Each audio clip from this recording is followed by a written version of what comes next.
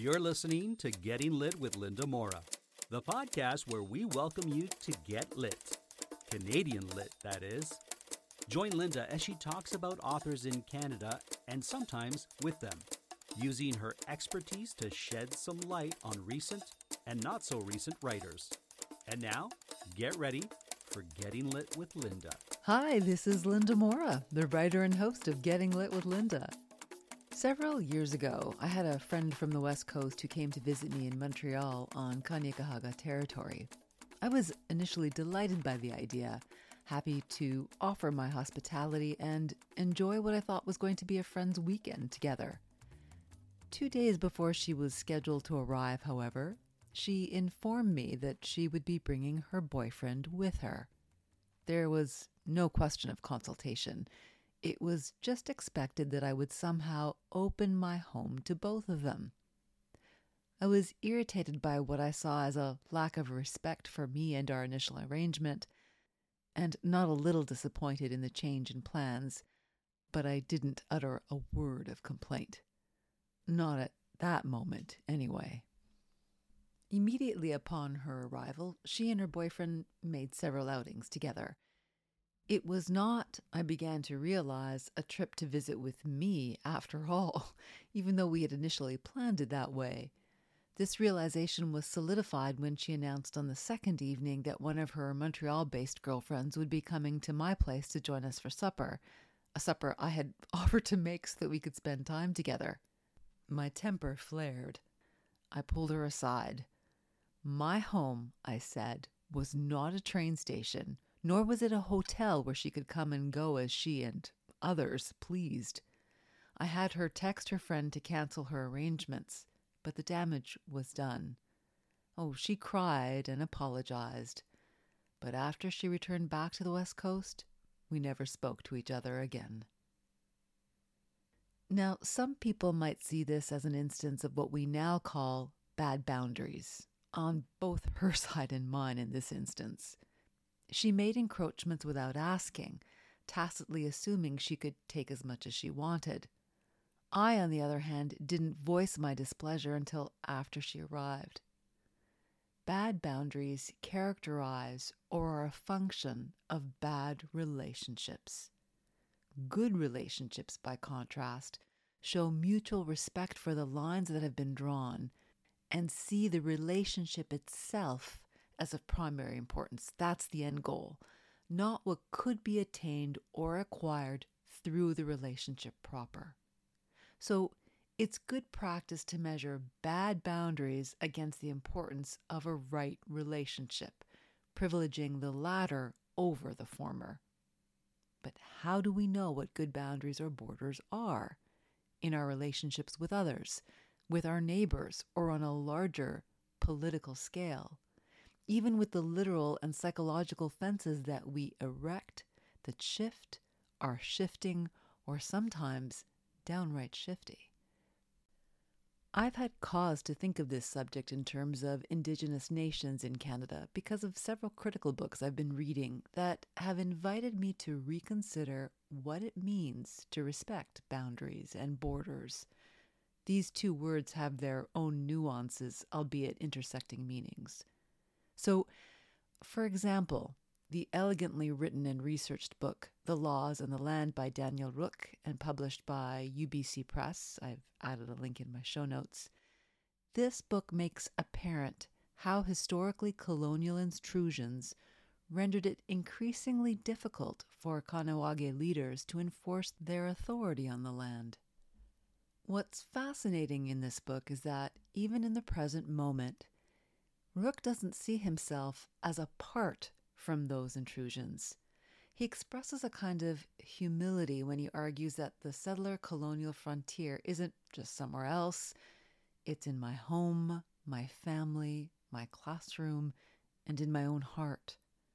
The process of decolonization, he argues, thus must begin with the self. This is a really hard lesson to learn. Believe me, I know. This will be the subject of another episode later, I promise. I mean, who wants to think of themselves as being complicit in behavior that's less than admirable? But we do. every day. And the only way forward is to consider our complicity and to consider how we can then work to undo it. That's the challenge.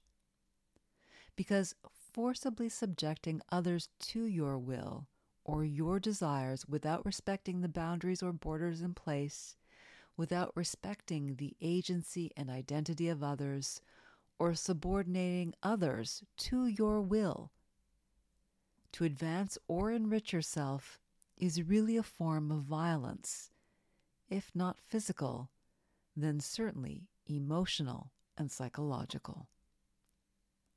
Well, as appropriately, I thought of the book by Benjamin Hoy, A Line of Blood and Dirt. This one has been published by Oxford University Press. And doesn't the title say it all? It's a book about the Canadian-American border that crosses Indigenous lands and how it came into existence and was negotiated over time. Using a prism as a metaphor for the border, Hoy argues that the two countries drew from, quote, two distinct forms of power. The border bent and stratified movement across the entire nation, creating thousands of different outcomes. End quote. It's this kind of complexity and the violence that was and is implicated in developing the border that Hoy renders very finely. These are the kinds of considerations involved when we approach the graphic novel Borders by Cherokee writer Thomas King and Métis illustrator Natasha Donovan. Borders was originally a story that appeared in King's collection One Good Story, That One, published by HarperCollins in 1993. And so this is its newest incarnation, one I strongly recommend. King himself is a superb writer. I mean, my listeners will remember I've already tackled a story from the collection, also titled One Good Story, That One. He has to his credit a slew of novels, including The Inconvenient Indian and Medicine River, both published by Penguin Random House, Greengrass Running Water, published by HarperCollins, short stories, and essays.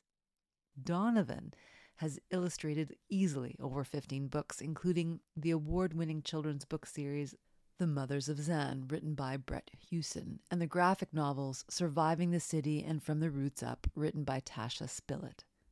In other words, this is a really superb team to have produced the graphic novel Borders, published by Little Brown and Company. And again, there's a link in my show notes. The illustrations really enrich this story, providing nuances to the relationships between the characters and heightening the ironies that abound in the text. Well, in this story, the narrator, a young boy, recounts how he and his mother are trying to make their way across the Canadian-American border to visit his sister Letitia, a border, it is clear, that has been established by a settler presence and that imposes its own definition of identity and nation. Mapping and cartography, it will be clear, are expressions of power. We might take this for granted, but this system comes under scrutiny when the narrator's mother arrives at the border and refuses to identify herself with the terms that have been imposed upon her. Canadian or American are her two options. She insists on identifying herself as Blackfoot when she arrives at the border, and then she gets locked in that liminal space between countries and keeps being sent back to either side. The chaos that ensues is both comical and heartbreaking. In all of that chaos, she's unwavering in that response, in her sense of self-identity and dignity, in insisting that she merits that respect. The political machinery seems to come to an abrupt halt when she adamantly refuses to capitulate to identifying herself in terms that are imposed upon her. This quagmire is largely about the imposition of an imagined national identity, to which she doesn't adhere. In fact, she doesn't seem to have much of a choice. She could lie and misrepresent herself, or she could declare her identity as she is, a Blackfoot woman. The irony abounds when the mother is told by one of the border guards that, quote, if she didn't declare her citizenship, she would have to go back to where she came from, end quote. He's seemingly setting a boundary in terms of her conduct in order to allow her to cross the border. But the story invites us to consider more deeply, to reflect on the ironies of the moment. Back to where?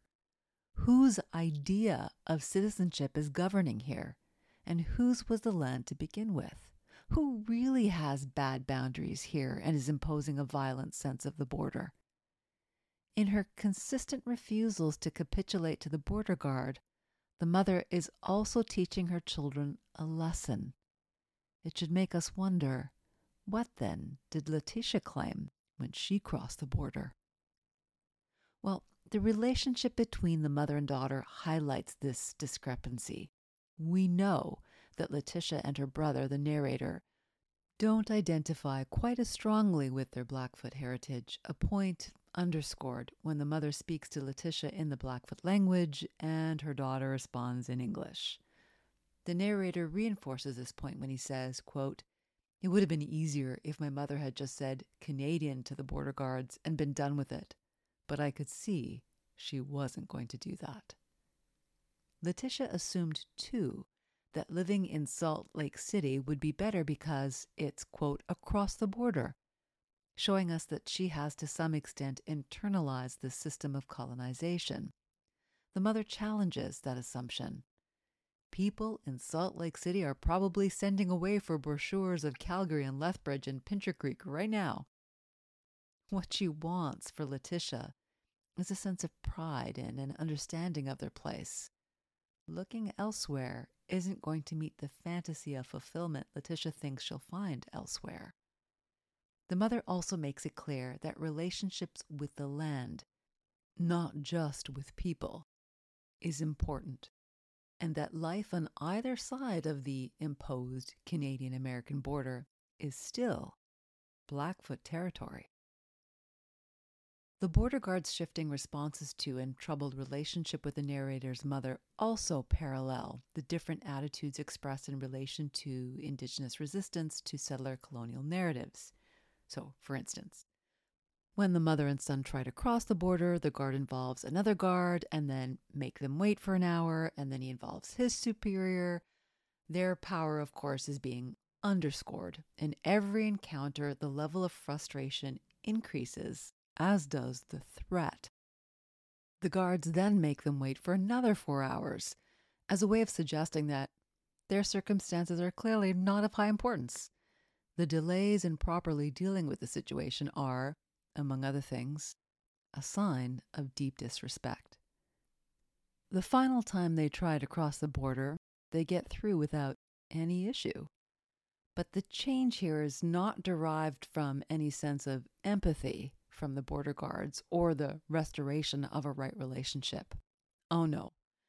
The guards relent because by that point, they're making themselves look like heroes by allowing Letitia's mother to pass, while they're probably also being faced with political pressure from their superiors who were worried about the ways in which they looked with a media circus circling around this most unusual event. The guards perhaps just can't understand, or don't want to understand, how her claims to identity are situated outside Canadian or American frames of understanding. Perhaps they simply see her as a difficult woman making their day less pleasant.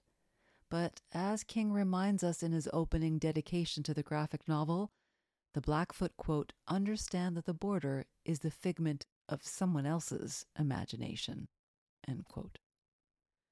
So the border agents are a part of these colonial frames of understanding, an understanding that's conjured up by the association of the border agents with, quote, cowboys headed for a bar or a gunfight. I'm quoting from the story here.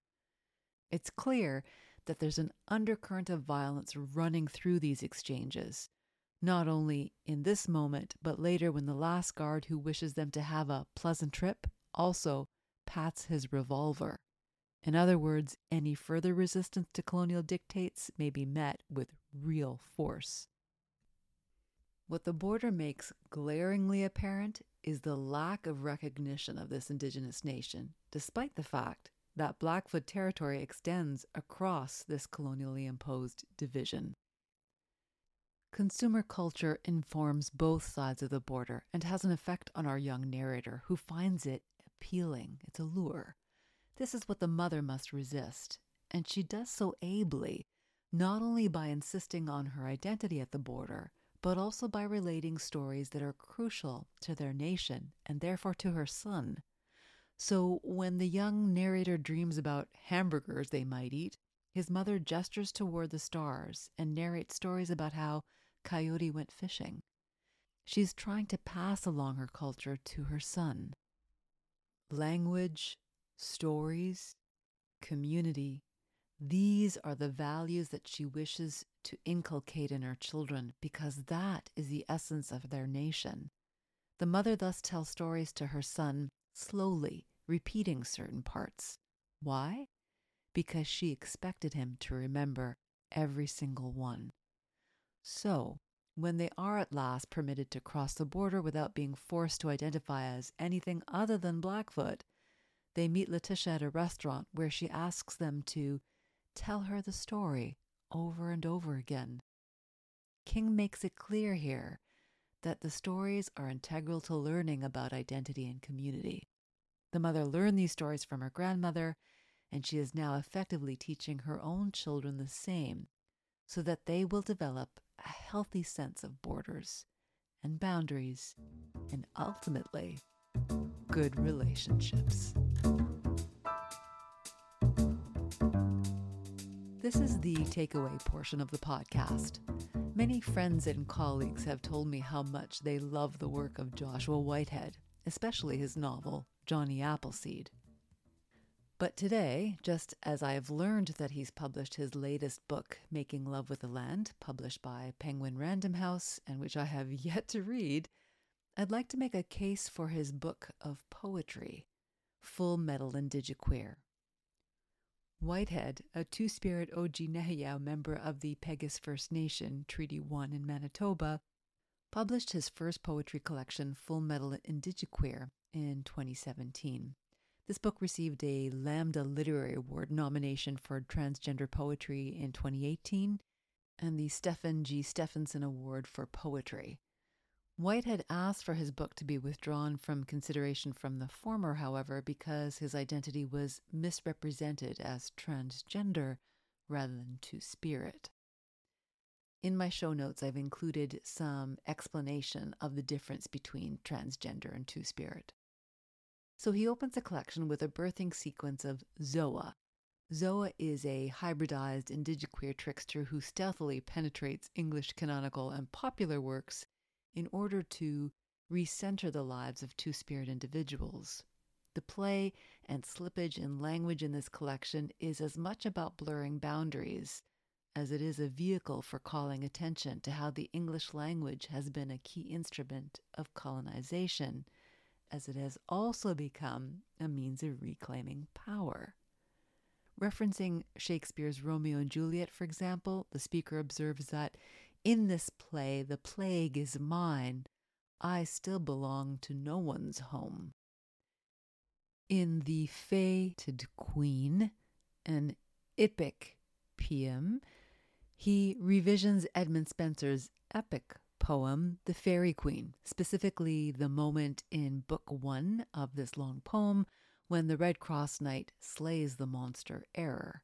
When he does, Error vomits papers and books that were understood by readers at that time as representative of Catholic moral and religious tracts, with critiques leveled at the Queen in Protestant England.